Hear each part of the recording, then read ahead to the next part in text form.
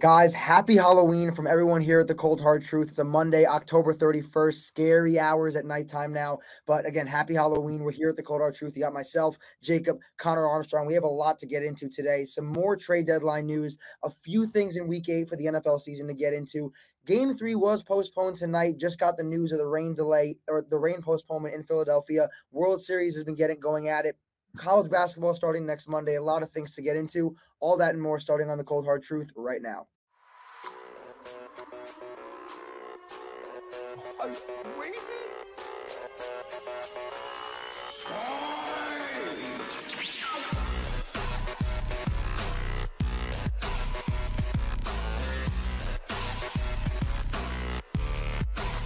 God, that's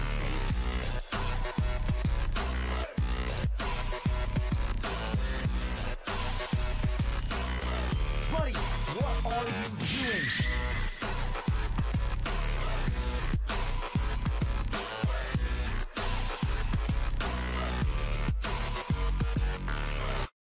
Boys, like I said, welcome back to the Cold Hard Truth. Again, happy Halloween from myself and everyone here doing the show today. Connor, Jacob, how you doing on this festive Halloween night? How was that game yesterday, Jacob?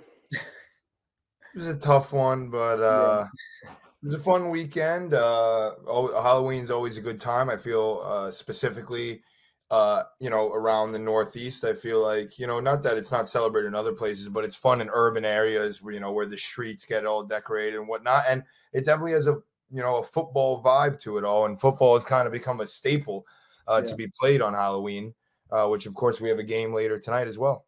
Yeah, definitely.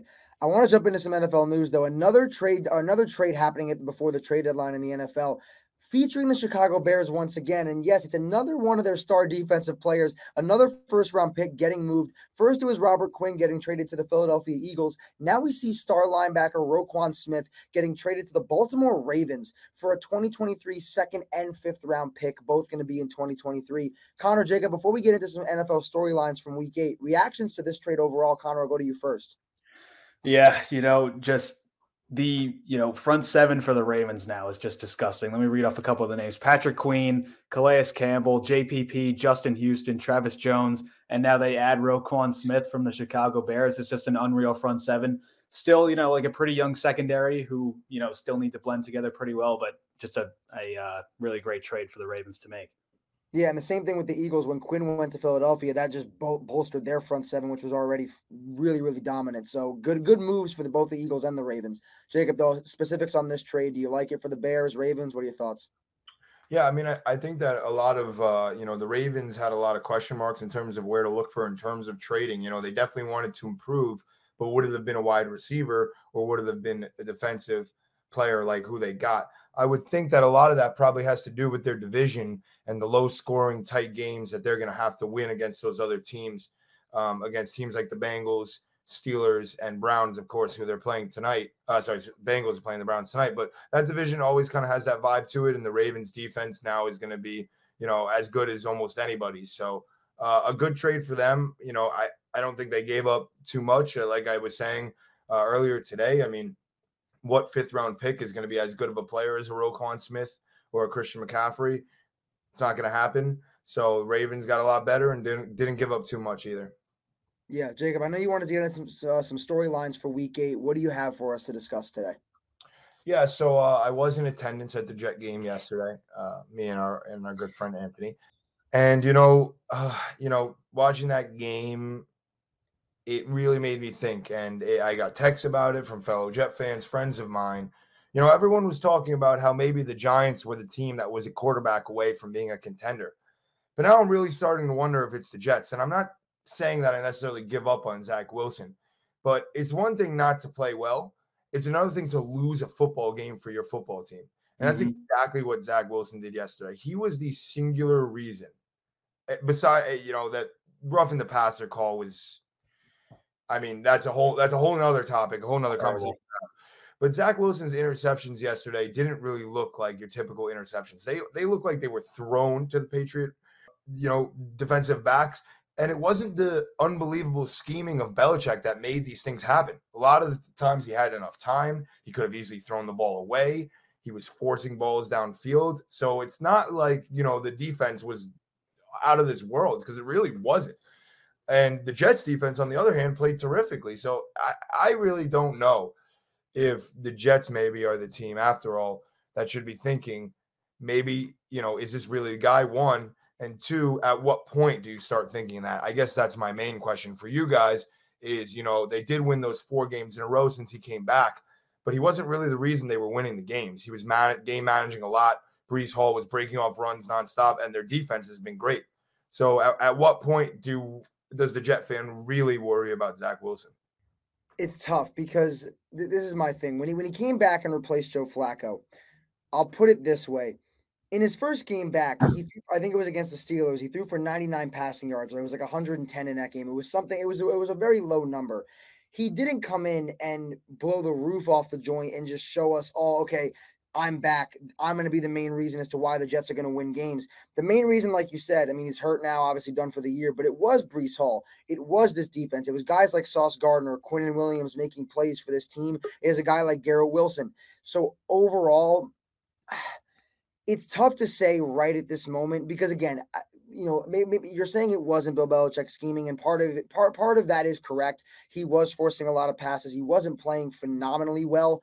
But overall, like, if we're being real here, Belichick, the Patriots, first off, they've owned the Jets over the last, decade or so. Like the Jets don't historically do well against this team. So, yes, am I a little bit concerned about it? Yeah, but I give him till the end of the year to try and get his legs under him. He is coming still off of an ankle injury in the beginning of the year. I wouldn't write him off just quite yet, but I do see whereas coming from as a Jets fan, you watching him, week in and week out, you're kind of seeing the inconsistencies and the sluggish starts and the inability to make the right decisions and make good plays at the right moments. I can understand why you think that, but Connor, I'll let you go. Yeah, I watched the majority of this game. Oh, hey Peyton, what's up, kid? Oh, how are we? Hello, sorry I'm late. We were just talking about Zach Wilson, but yesterday I was watching the majority of this game, and it's weird because the Jets have won their games because they've been able to run the ball pretty effectively, like we said. Brees Hall, and then the defense goes out there and shuts down the opposing team. When Zach Wilson throws around more than like the 20-25 times that he should, when the Jets have been winning, the Jets don't play that well.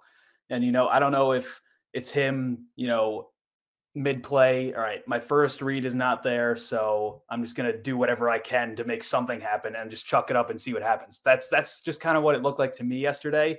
It looked like he was trying to play hero, just thinking of his situation, going to a team that hasn't been really in contention for the past decade, number 2 overall pick, trying to be, the savior for the Jets when, they have a really talented team. And, he seems to be the reason that could, derail their season at this point. So, the Jets are way too talented. I do think that he will turn it around just because of the talent that's around him. But definitely not a good day for Zach Wilson yesterday. So Jacob, you could pose the question you were talking about to Peyton so he can give his thoughts on it. Yeah, I mean, I basically was saying that, first off, just to preface, I was at the game, like I mentioned before, and Zach Wilson really lost them that football game. He didn't play badly. In my opinion, he lost them the football game. I agree. And with that being borderline a fact, and the fact that he hasn't been really the reason that they were winning previously, my question for these guys was, at what point do you seriously start to wonder if the Jets are the team that should be thinking about a new quarterback? And not necessarily that I've given up on him, but it's getting to a point now where you start to feel like you may rather a game manager guy for this team because they win a game like yesterday's game with a guy that's simply not turning the ball over. Specifically, real quick before you go, Peyton, that the pick that went down and was caught on the 10 by McCourty, I believe, on the 3rd and 10, that he just was all the way outside and threw down, wasn't the worst because it was almost like a punt. They were going to punt anyway. The one that mind boggled me the most was the one on the sideline, when he was literally standing a foot from the sideline and could have just dropped the ball like this, right out of bounds, just shoveled it right out, no problem. You come back for a new play. And instead he threw a toe tapper to a Patriots DB. So those are my thoughts. I think he thought that was going out of bounds. I don't think which is crazy. Which is nuts. What are they? They're 5-3 now, right? 5-3. Yep. So I don't start worrying about a replacement quarterback until we're 500. So if they're if they lose the next 2 games, then yeah, if I was in the They Jets have Buffalo next week. Yeah, so they're definitely going to lose against Buffalo. I don't know. I mean, I don't lose faith completely in the kid. I think if you look at a team like the Giants, they could have lost faith in Daniel Jones many a times, and they didn't. And they, again, I agree with everything Connor said. This team is really good. Yes, Zach Wilson definitely lost this game. Yes, Zach Wilson was trying to play hero ball and played awful. But still, with the team around him, if he can learn to manage his arm and manage the interceptions and manage the turnovers, I don't know. I don't know if you could find a better guy to head the team at this point. I mean, you'd have to pay somebody a lot of money, or you'd have to trade or find somebody in the draft, which is going to take years anyway. So again, I think until they're 5-5, until their negative record, I don't put too much thought into it. And the big thing is too, Peyton, you mentioned if they lose the next 2 games, it's not even if just they lose the next 2. It's if Zach Wilson, again, the same way we saw against New England, is the primary cause of their losses, or if they are in a game, have the chance to win, and it's teetering on the line of, can Zach win us the game or lose us the game? Then it becomes okay. Let's also mention they just lost Breece Hall for the season. They didn't have Corey Davis. Elijah Moore has been a ghost. I don't know. Well, Elijah doesn't even want to be there anymore. So I mean, that's what I heard. But the report said that he had brought up the issues with front office and that they were going to get him the ball more against the Patriots. Obviously, it's tough to get the ball against the Patriots defense and a Belichick coach team, but still, I mean, to get no targets, no receptions, he's a guy that's got to be moved by tomorrow. I'm sorry, but Elijah Moore needs to be traded, and they need to find guys that can catch the ball besides Garrett Wilson. I mean, Tyler Conklin's a good tight end, but they got it. No, they need to either trade Elijah Moore, or because again, it's almost similar to what the Giants did with Kadarius Toney. And I want to bring this up too to Connor real quick before Jacob goes to his next point that he wanted to bring up. But it's almost like with Kadarius Toney, the Giants didn't know how to utilize him properly. They weren't utilizing him a lot. They get some draft capital, send him to a place in Kansas City where I think when this guy gets healthy, he's going to be McCole Hardman 2.0. Andy Reid and Mahomes are going to figure out a way to use this guy. And when they do, the rest of the league watch the F out, because this guy is going to be scary in that kind of offense. Same thing with Elijah Moore. Jets don't want to use him, really can't figure out a way to implement him into this offense. If they move him, you either listen, there's 2 options. You implement him in the offense, you figure out a damn way to involve him, or you get rid of him, get draft capital back, and send him to a place that will know how to utilize him. Maybe a Baltimore Ravens, maybe a Green Bay Packers. Maybe you guys want to get him. I don't know. Maybe we actually Packers would not know how to use him is the problem. Oh no, I know. We all, but the Packers also don't trade for wide receivers. That's not a thing to do. No, they don't. Nor do they draft them unless they're bad. They don't get receivers in general. Jacob, though, you can bring up your next point. Well, first I'll go in a second. I just last touch on the Zach Wilson. Physically, I think exactly what you want to see. I mean, I think the way he gets out of the pocket is great, and I think his arm strength is great too. And I think that there's no reason to give up on the kid whatsoever. I'm just more so getting into the concern that the fact that the team is so much better and has all this talent almost concerns me more than if it hadn't and they were losing. So you're more afraid that he's going to single-handedly lose you games like he did on Sunday. That's my concern.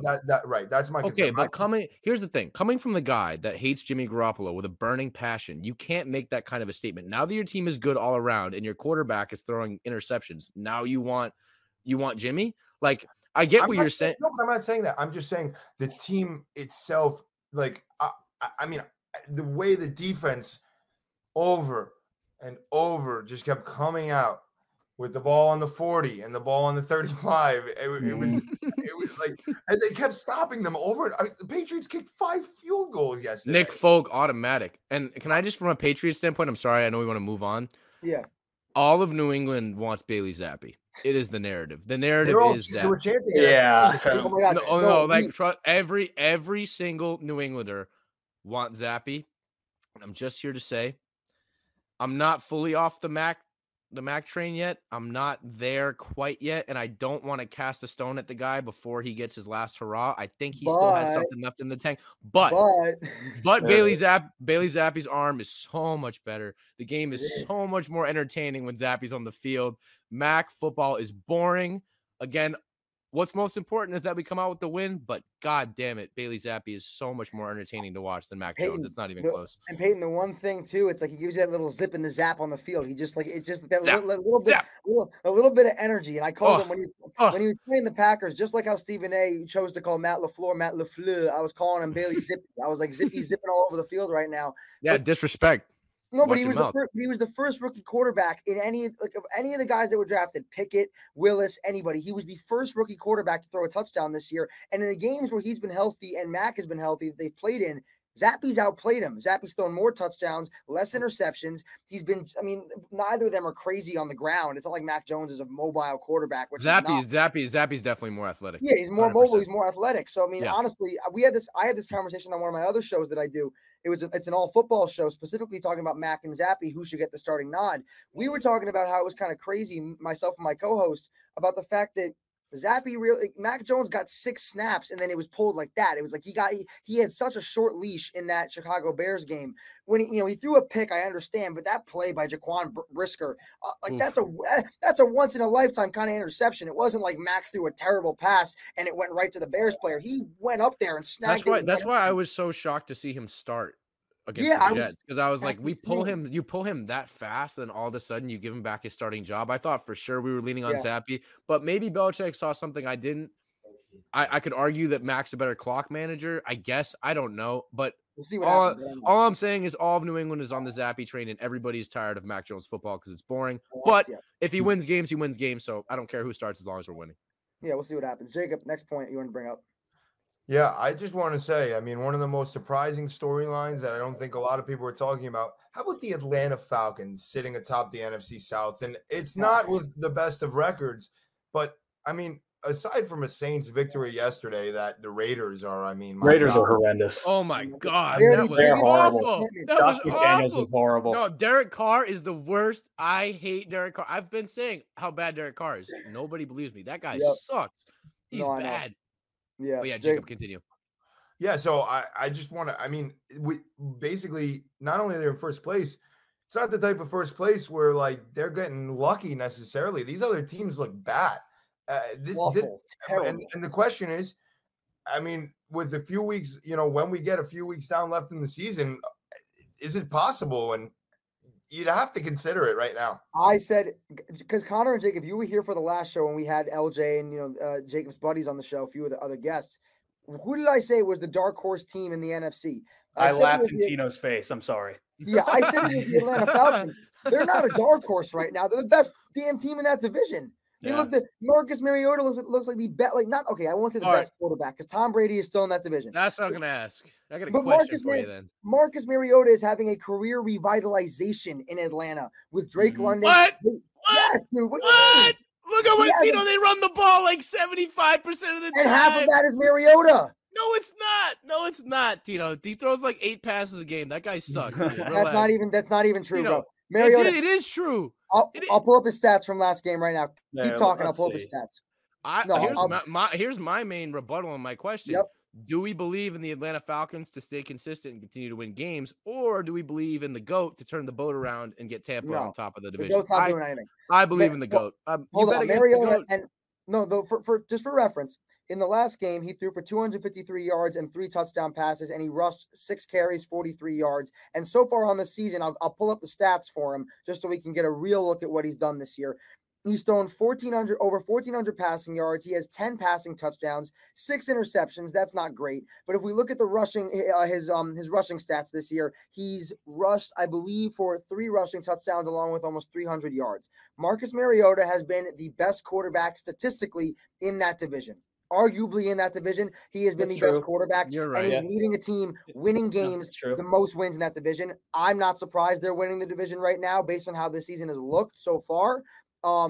Would I be surprised if, say, a New Orleans Saints, a team that they came in and snuck in there? No. They're the team I would take to sneak in there, not Tampa. Tampa looks absolutely horrendous. All right, Jacob, who finishes on top of the division, Tampa or Atlanta? I Make think a call. Question. Make a call. I'll say this. I think it will be played for within the last 3 weeks of the season. Yes, I agree. In those last 3 games, you'd probably have to give a slight edge to Tampa. But how they look so bad? They look really bad. But if it was a 2-game differential, maybe. But they're just 1 game back, so it's close enough that like Tampa could end up like 9-8, and they could be 8-9, something like that. But Tampa won't win more than 10 games tops. Obviously. No, Tampa's not. No, Tampa has looked. They'll be lucky to win 8 games. Yeah, they look absolutely horrendous, and I'm telling you, Atlanta. They look really bad. I'm not They look saying bad. Atlanta's going to win the division, but even if Atlanta doesn't win the division, they're going to be a playoff team, in my opinion, because I don't see Green Bay looking like a playoff team right now. Oh, I'm telling you, no. the Oh, Rams aren't a no. playoff team. And if Tampa somehow gets to the top of the division and wins it, you look at it, okay, Cowboys, then you have the Giants. Not and then enough it's like, room, though. no, there is, though, because they can battle with the Seahawks. It could be between Seattle and Atlanta, and Atlanta could sneak out with it. I could see that. It's not crazy. Atlanta can get in there as a 7 seed if they don't win the division. That's I very could see that. possible. No, I could see that. So, because the Rams look terrible, the Packers look terrible. Like Yep. outside of the NFC East teams, those three of them, you'd only be battling with the Niners and the Seahawks for who wins that division. Like it's possible they could. Commanders are 4-4 too. Say it again. Wow, Yeah, Commanders are now 4-4 also. Oh, so the Commanders are in the. All right, so Yeah. that's my point though. But Atlanta's still in the mix there, even if they don't win the division. But I don't know. I personally, I'm glad you brought them up because nobody talked about them. I was laughed at when I said they were a dark horse team by Connor and multiple of your buddies. Deservingly so until this Sunday. Deservingly. Can we? So. I mean, but like we still hate Arthur No, Smith, still- right? Does everybody still hate Arthur Smith? I don't like hate. him. No, I don't like him that much. I don't think he's. hate Arthur Smith. I'd take Mike Tomlin over Arthur Smith. I will say though, your pick Well, about you Drake know. London looks good. There it is. Your pick about Drake London does look pretty good though, because he's been balling with. No, Mariota it does. a It lot. looks bad. It looks bad. No, he's been playing pretty well. He's been Compared to- playing. dude, They finally got Pitts involved in the offense, which is like, okay, thank God they threw him Oh, the yeah, ball down really. the field. 100%. But I guess London looks all right. The better pick is Jacobs Olave. Olave looks like a Really beast, good. man. I'm very Even Garrett Wilson could have been the pick, and he would have been right. Garrett Wilson looks phenomenal. bro. If you watch Olave film though, that kid reminds me so much of Justin Jefferson. he's It's so like good. it's scary how close they are in their route running and their timing. I love Olave, so I think Let me Jacobs give, let picks me, probably let me better give than mine. myself a shout out for my offensive rookie of the year pick, Christian Watson, looking pretty good there. But he hasn't been able to stay on the field for more than 5 damn minutes in a game. Guy gets hurt every 2 plays. It's ridiculous. Tino, so That- you've conceded the fact that the Packers are done. Basically, is that what you're saying? The way they look right now, I don't see how they can be considered a playoff team at this moment in time. At Do this you think- moment in time, they cannot be looked at as a playoff team. They look Do you- absolutely atrocious. Do you think they'll make a trade for a receiver? No, I don't, because that's not what Gutekunst does. Brian Gutekunst is allergic. It has some kind of disease. Good at what? Gutekunst is allergic to bringing in any kind of receiver, whether it's a trade, free agent signing, drafting. He does not bring in receivers. The general Okay, manager all right, of the all right. Packers doesn't do that. So no, Okay, so I if don't. they were going to bring in receiver, which receiver do you think would actually help the Packers the most? I think that a guy like I think there's 4 options out there that the Packers could look at. You look at a Chase Claypool. I think that I don't see him as a 1, but in the Packers offense, he's like He's a 1 times He's a 1 times 10. So like Yeah. I have to go with Claypool's got to be an option. Even though Brandon Cooks is kind of a slot guy, I mean, he has to be an option as well, just because Yep.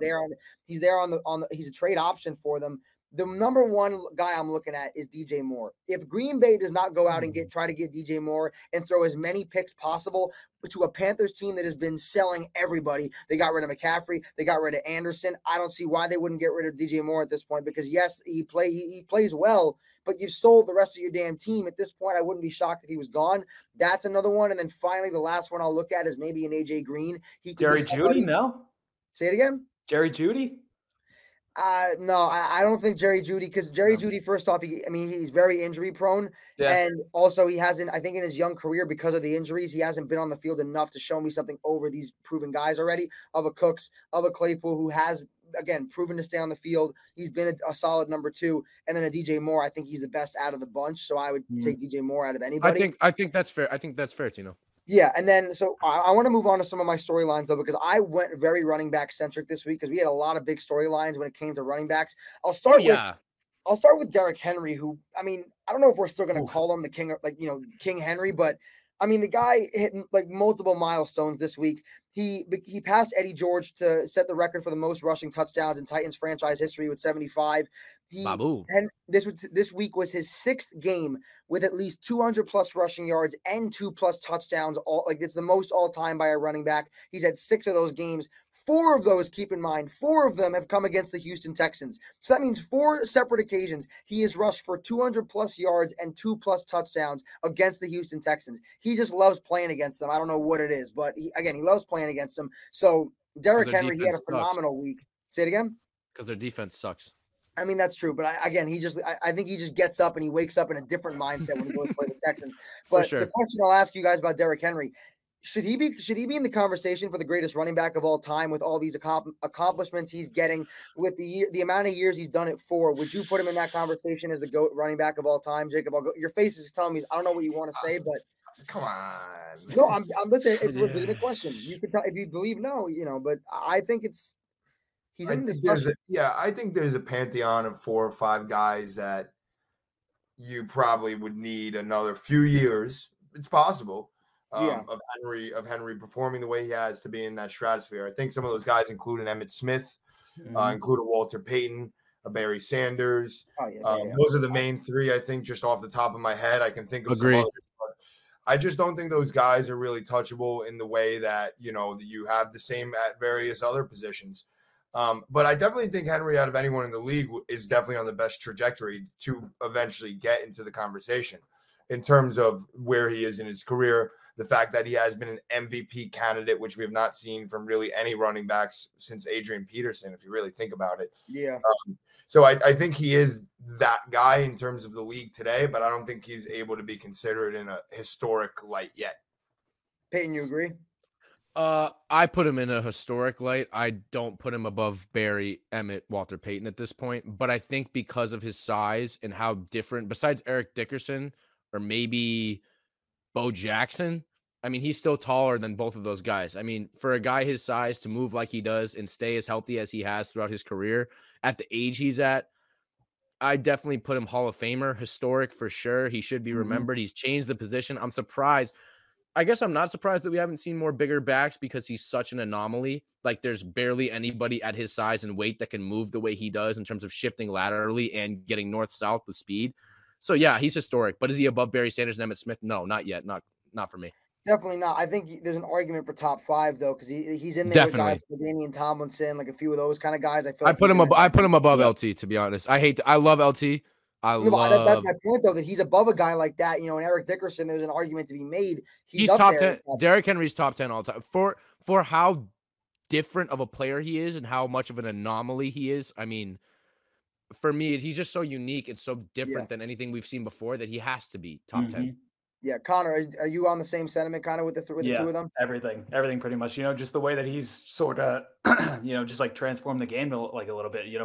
With his style of running, he's really impressive. So definitely top 10 right now, and are absolutely going to be top 5 by the end of his career. I think this season, honestly, he hasn't really been talked about, and neither of the Titans. I mean, they're 5-2 now. They lost their first 2 games of the season. They're on a 5-game win streak, and a lot of that has to do with Derrick Henry, while having some quarterback controversy because Malik Willis started in his first game last week against the Texans. Derrick Henry has been the stopgap for them every single year. And myself, and this is another phenomenal pick by your boy Tino, 3-14 or 4-13, the Titans were going to go, and they are now 5-2. Have already broken that barrier of me putting your boy. Yeah. Sorry. So the Titans are already winning this division, and likelihood with how bad the Colts look and the fact that Matt Ryan's not even in, the Titans are probably going to win the division for like a 3rd or 4th straight year now. So really props to them, and props to Derrick Henry for being able to maintain that high level of play for as long as he has. I'll move on to another running back, though, one that was recently traded. And people talked about the fact that in his first game with the 49ers, didn't look all that great, wasn't all that involved, yada, yada, yada, et cetera. And I kept telling people, listen, he was traded middle of the week. Christian McCaffrey was planning for the Buccaneers for about half the week and then had to shift his game plan to the Kansas City Chiefs. Wasn't utilized that much, didn't get a ton of touches in that game.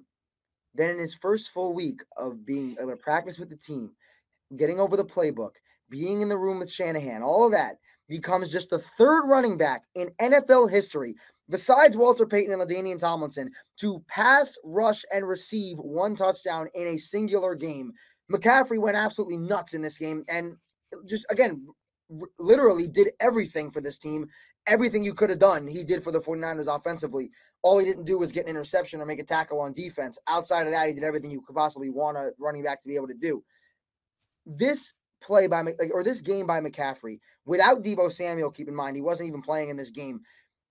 This to me reinforces the Niners are going to win the Super Bowl. And Peyton, you haven't been on these shows when I've come out and rightfully said, the 49ers right now are my new pick to win the Super Bowl. I'm going to go with them over the Bills, the Eagles, the Chiefs, every other team in the NFL. I'll go to you first because Jacob and Connor have heard me say this already. What do you think about me saying that? And do you kind of agree with that sentiment that, with the offense with McCaffrey, Deebo, Kittle, Ayuk, the defense with Bosa and Warner, all those guys, Where would you put them in terms of contenders for the Super Bowl right now?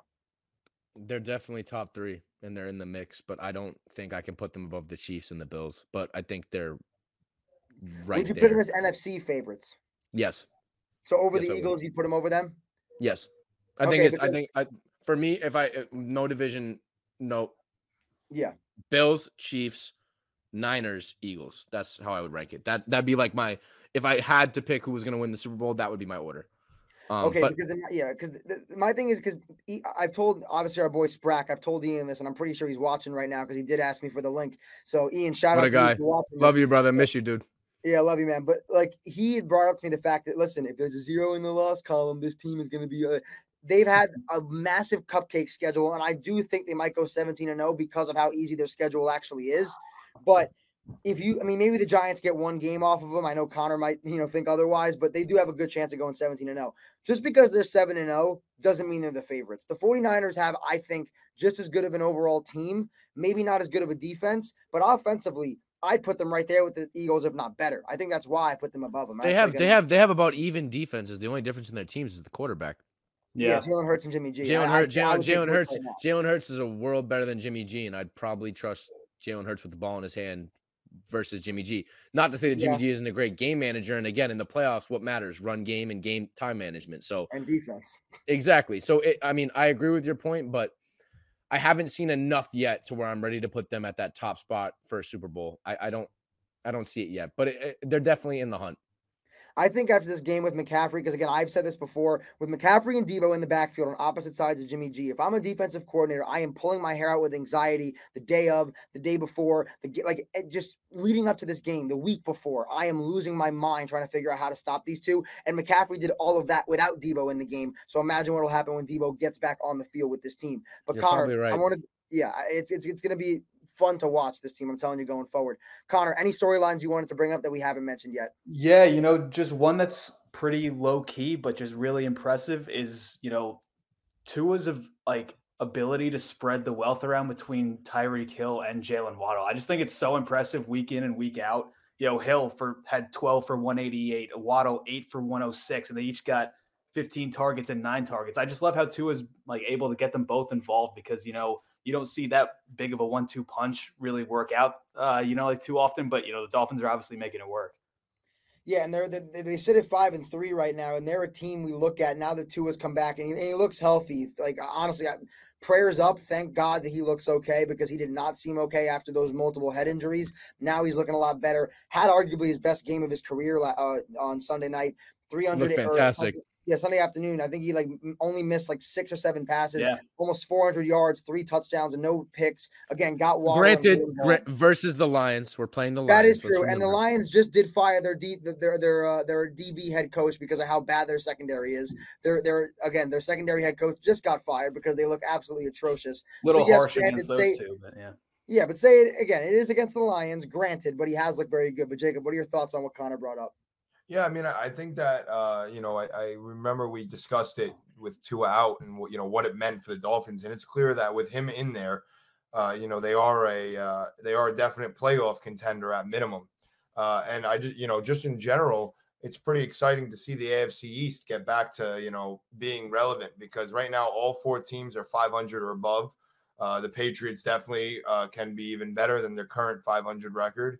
And it's cool because the way they did it was a lot of these games are going to go deep into the year. I know we have, the other 3 teams within our next 5 games, and those are all going to be close, good games. So, but just, in general for the Dolphins, their offensive spread with those 2 receivers Connor mentioned and Mike Gesicki when they have him involved is really as good as anybody's in the AFC right now.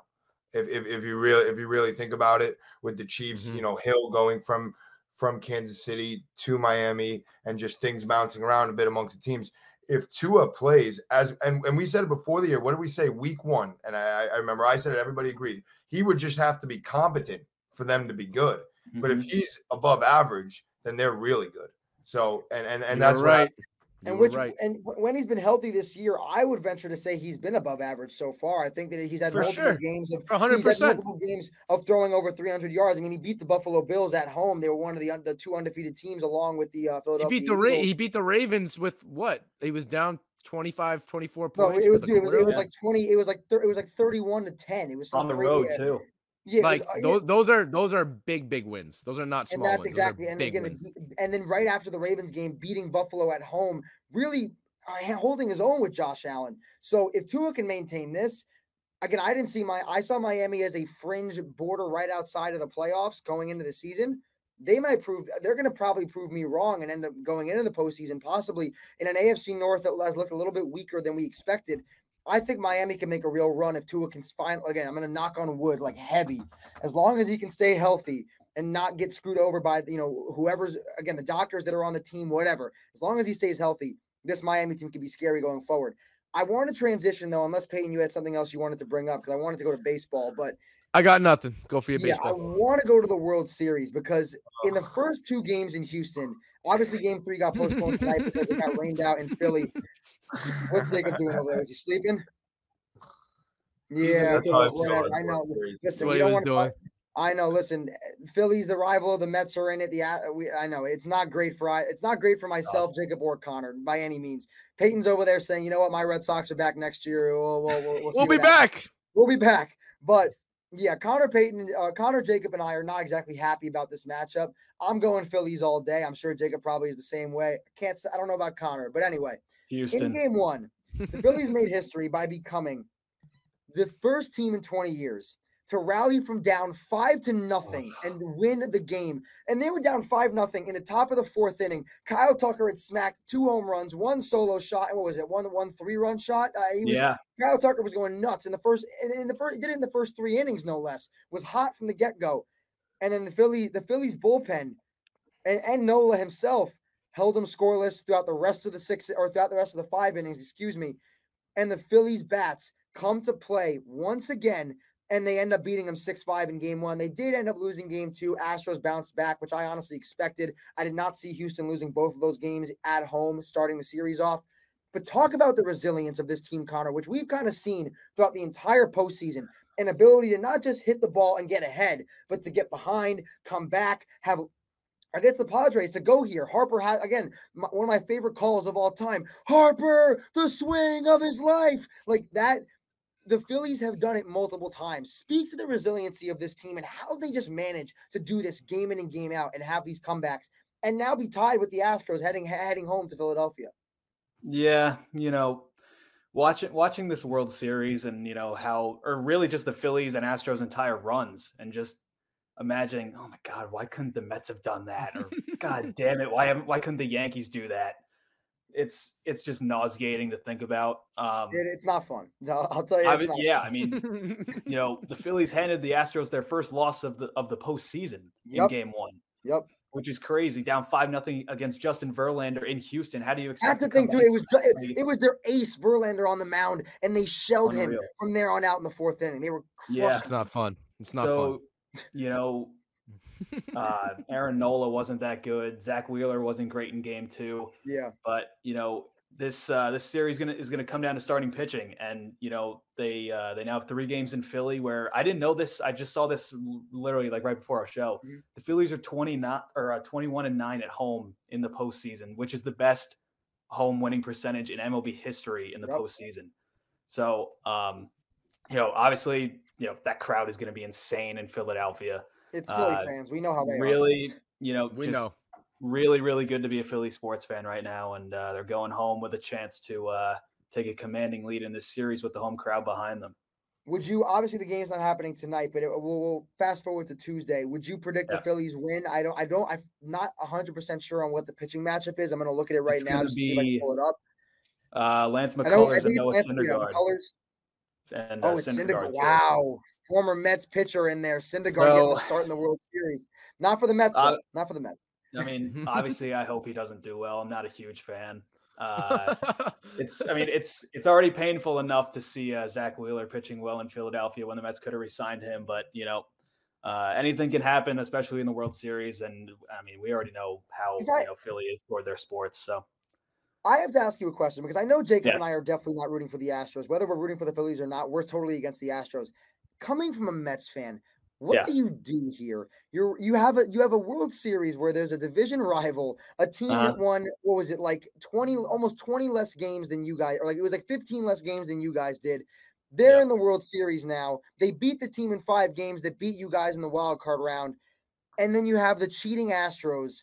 Maybe, I'm not going to say they weren't cheating this year. We don't know. But this team who has cheated in the past many times, a team that nobody likes, is despised by all of baseball pretty much, except for Astros fans. Maybe even some of them despise them. But anyway, what do you do in a scenario like this? Not that you have to root for somebody, but who do you just like pull for? What do you do here?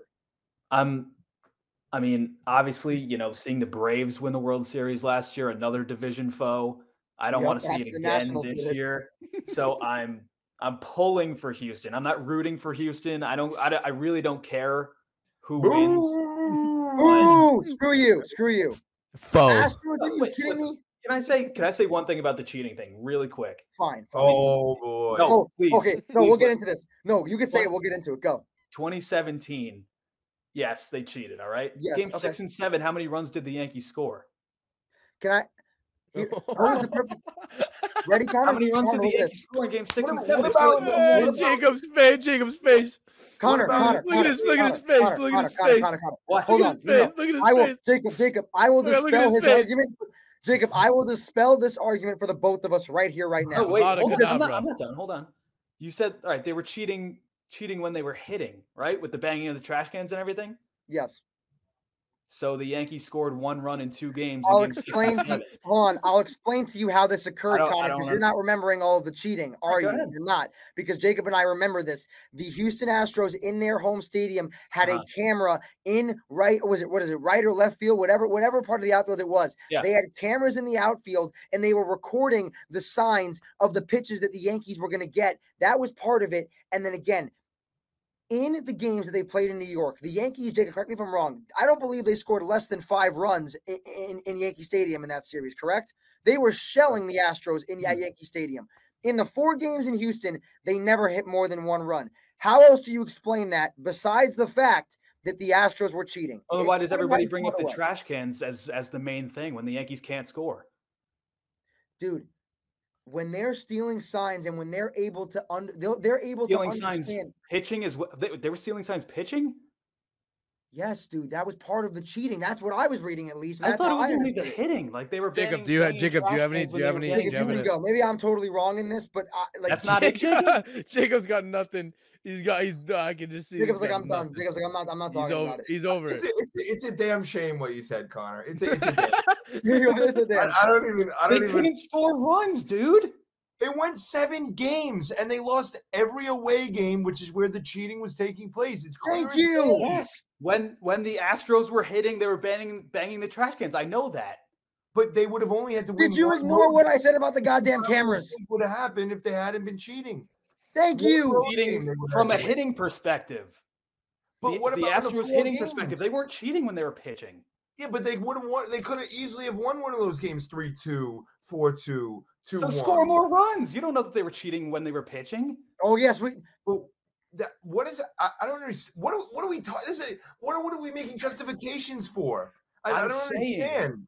I'm saying yes, they were cheating when the Astros were hitting, but the Yankees didn't do themselves any favor when they were hitting. Pull for your Astros. Go ahead. Pull for your Astros. Because I brought up Chino's like, oh, they're the big cheating Astros. Yeah, they cheated. They are. The Yankees didn't hit either, so I don't know why you're so mad about it. Yeah, the Mets did a great job of hitting in the wild card round. Enough with you. Yeah, Jacob. I'll say it. Enough. Jacob. I'll say it. Yeah, they didn't hit. Phillies Astros, looking at the past 2 games, what did you see in those 2 games, and what are you looking ahead for in Game 3 on Tuesday? I'm not watching that horse shit, Tino. Hey, they got some angry New Yorkers in this motherfucker on God, yo. God damn. You watching? The coolest stat I saw about the Phillies, only 3 teams in the history of baseball have ever made the World Series with as many wins or less that they had. And all 3 of those teams won. That's insane. Which is pretty absurd. So there's a trueness about the Cinderella stories in baseball, and we've always said that MLB playoffs was the best because of the unpredictability of everything, and the storylines, like for example the cheating of the Houston Astros, not Wait, so pitching. are the Phillies gonna win? Is what you're saying, Jacob? Yeah, if you had to make a prediction right now, 1-1. I mean, the Phillies like this. We always say you got to go split on the road in a best of 7 in baseball because of the fact that you get 3 straight home games. If Houston, I mean, if Philly wins 2 out of 3 home games now, which is very, very, very possible to do, 100%. they'd be up 3-2 with 2 chances to win 1 game on the road. So now it's flipped. They have home field advantage now. I mean, I think it's still basically a 50-50 right now. Game 3 is going to be the biggest game of the series, and I don't know. I have a feeling about Philly, maybe in 6 or 7 games. So if the Phillies win, is the economy gonna collapse?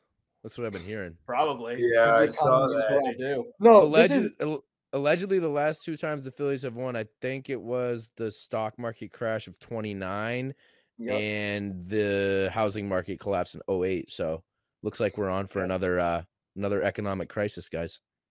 listen. Let's cross our fingers and pray that's not going to happen. But we'll move on from actually, no, Connor, I want to get your thoughts again. Game 3, Phillies Stros. Because what they did against the Padres, they stole one in San Diego to start that series off, and then went and won all their games at home and beat them in 5 games. So are we seeing a similar trend here? The Phillies going to go 3-0 at home and beat the Astros in 5, 6 games, 7. What's going to happen here? I'm still going Houston in 6, but I think Philly. I mean, these games in Philly are really going to be a toss-up, in my opinion. The crowd being such a big factor. But Houston's pitching is dominant. The lineups, you can throw it. It's really a crapshoot with the lineups. The Astros pitching is better. Their bullpen's better. I'm still gonna say Houston in 6. Astros have the best pitching staff, and they had it coming into the postseason. The best all-around pitching staff in the playoffs. I picked Phillies in 7. I'm sticking with it. I don't see a reason to switch. I could see them winning in 6 games. I'm going to keep it at 7. Would not be surprised if it was 6. Moving on to the NBA before we go to our little fun Halloween topic that Connor and I had prepped for you. I want to talk about Luka Doncic and the fact that this is going to be his season. I'm going to put it out there right now. He's going to win MVP this year. At this moment in time, he's my pick. He was my preseason pick beforehand. He's my pick now. In his first 6 games, I don't know if any of you know what the numbers he's putting up, and it's only 6 games. It's a small sample size. But I'm going to read off the numbers for you. He is playing lights out right now. He leads the league in scoring with 36.7, might as well say 37. He's averaging 37 points per game in his first 6 games, 9.5 rebounds, and 8.7, basically 9 assists, 5th in the NBA in assists. Luka Doncic is playing phenomenally well, and he's scoring efficiently right now in the beginning of this season. Is this the year? I'll ask all 3 of you. Peyton, you can go first. Is this the year Luka finally gets his first MVP, or are we going to see him lose it to an Embiid, to a Giannis again, to a Jokic winning 3 in a row? Who the hell knows? Are we gonna? Yeah, it's Luka's year for sure. So? Yeah, Finally? I've seen it. I mean, like, he reminds me of LeBron, like the way he controls the court, but he has that innate scoring, like last minute buzzer beater. Who do you want the ball in his hands? You want Luka? Like, he's got that killer mentality, but at the same time, he can distribute and control the floor like Bron does. And I'm not saying he's LeBron James, because LeBron James is the best basketball player of this generation for sure. But yeah, I think it's Luka's year for MVP. Sorry, Connor, you agree with it? Connor, you agree with him or no? No doubt about it. I mean, this dude has been on star trajectory ever since he, came into the NBA. Definitely, this is finally his year to win the MVP for sure. Jacob, are you going to say like RJ Barrett or Julius Randle or some dumb shit? You better. Are you going to go with Luka Doncic? I'm going to go with Chris Paul. No, I'm just kidding. Chris Paul. I think there's a good chance. I think this is probably his best chance out of all the years so far. I think that the team is in a better place now. And actually, I think that having a guy like Brunson pack his bags up and head to New York only gives him more time, more touches, more of a role. He's obviously in terms of many of the superstars in this league, he's in a situation where his team will rely on him as much as any team will rely on any player in this league. And probably more than anything will tie into whether or not he can win the award, but they have to win enough games. I would say they have to be at least a top 5 seed. I think as a 5th seed, he could have enough flexibility. I think if they get into a top 3 seed, it'll be a no-brainer because I think he's going to average around a triple-double this year. So I think the team needs to win enough is the biggest key to prevent a Giannis-type guy from winning it. over him. You know, obviously the Bucks are like really looking good in the Eastern Conference. But if I had to make one guy, I think it would probably be Doncic at this point.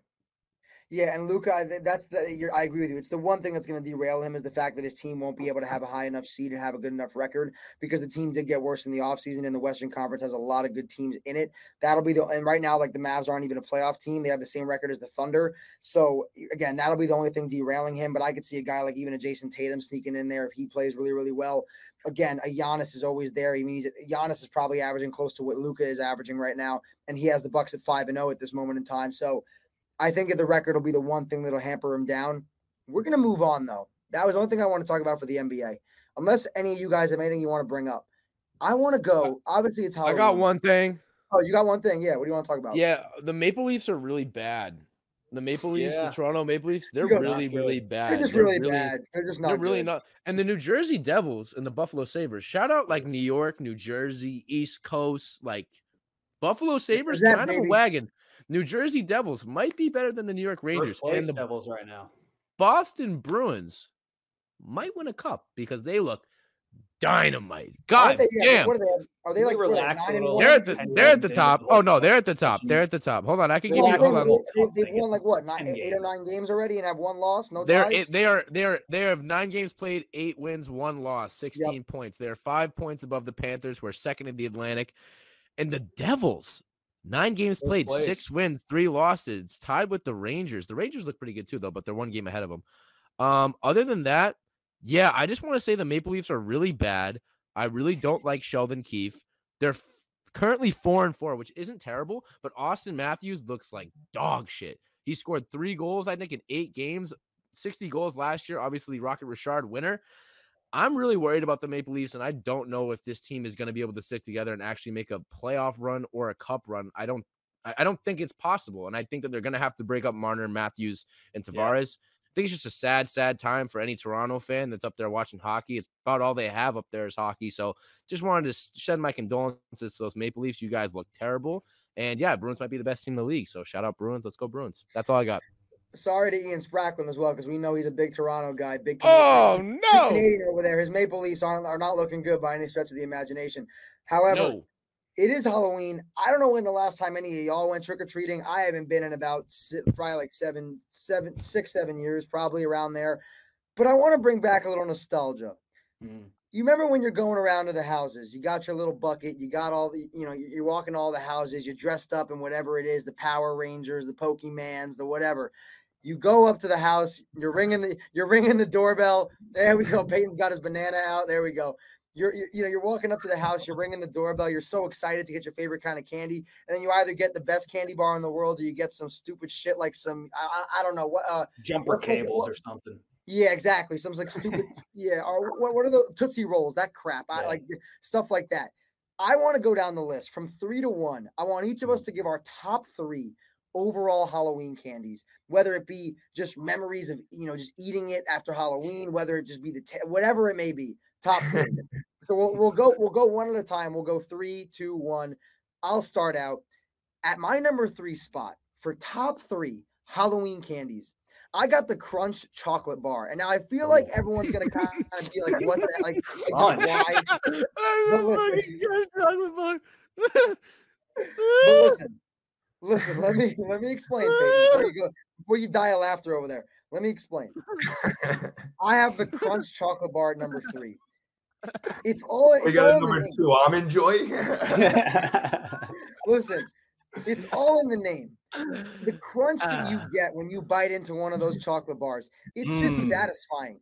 I really, really enjoy. I always good enjoy rice, that good rice in there. That's what I'm saying. It's like a Rice Krispie bar with some chocolate on top. Yeah, I was a huge fan of those. I'm gonna go Crunch at number 3. Peyton, I'll go to you. What's your number 3 top 3 Halloween candy bar, or just candy in general?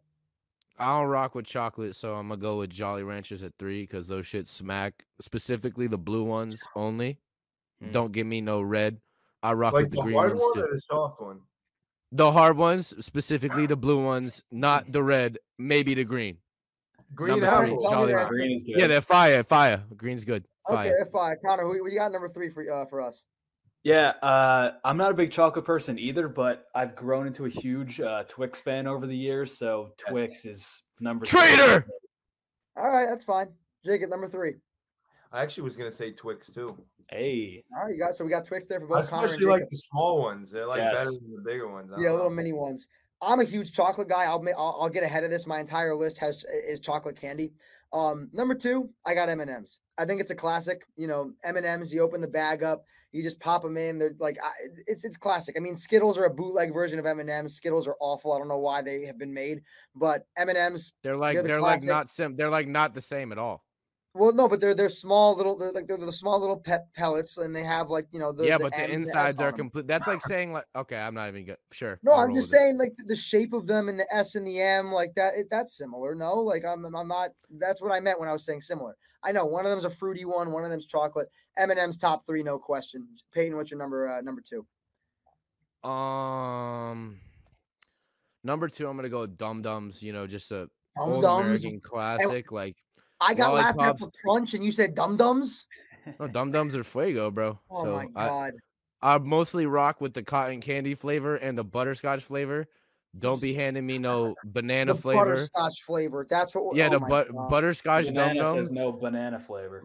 I feel like yeah, your no. selections are like 1913. Like what? Yeah, it's like what?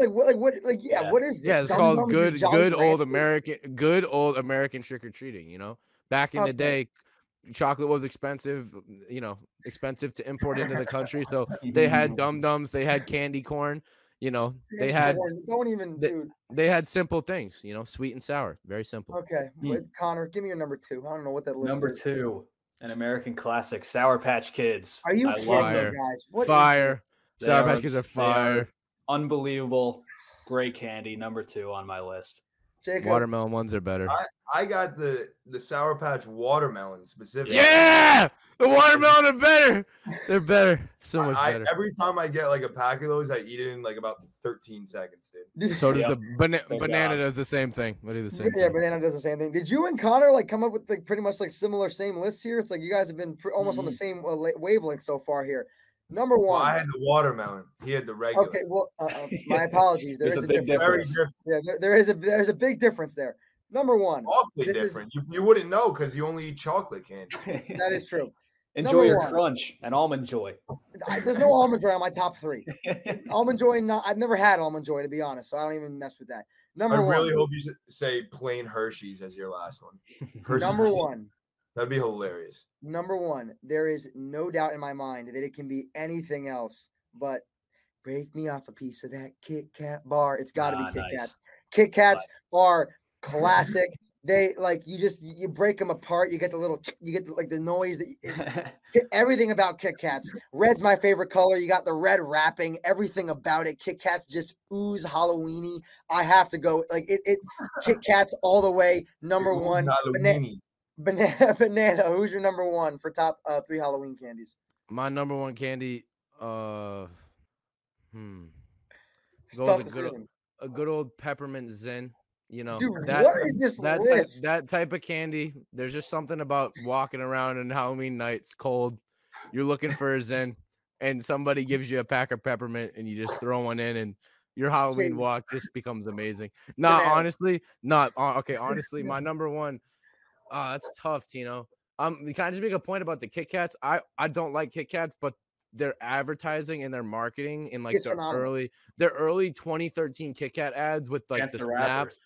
bro, it like made me obsessed with Kit Kats, and You know I ate what? How Kit do you Kats. not like Kit Kats, dude? No, they suck. Like they're not actually good because they're chocolate, but the advertising and the marketing made me obsessed with Kit Kats. So shout out whoever made those commercials; they were gas. Kit Kats. My favorite is Reese's peanut butter cups, and I don't even rock with chocolate, but like it's but Reese's. like Reese's peanut butter cups, I could eat like 60 of them in a row, like dead ass. Like they're so good, it's not even funny. Like don't play with the Reese's peanut butter cups. Connor, are you going Reese's? No, I actually might get some slander from this from a couple of people. Me particularly, most likely. Yes, I could not disagree with Tino more. I'm a huge Skittles fan. Are you out of your mind? That Skittles is are fire. Number Yeah, 1.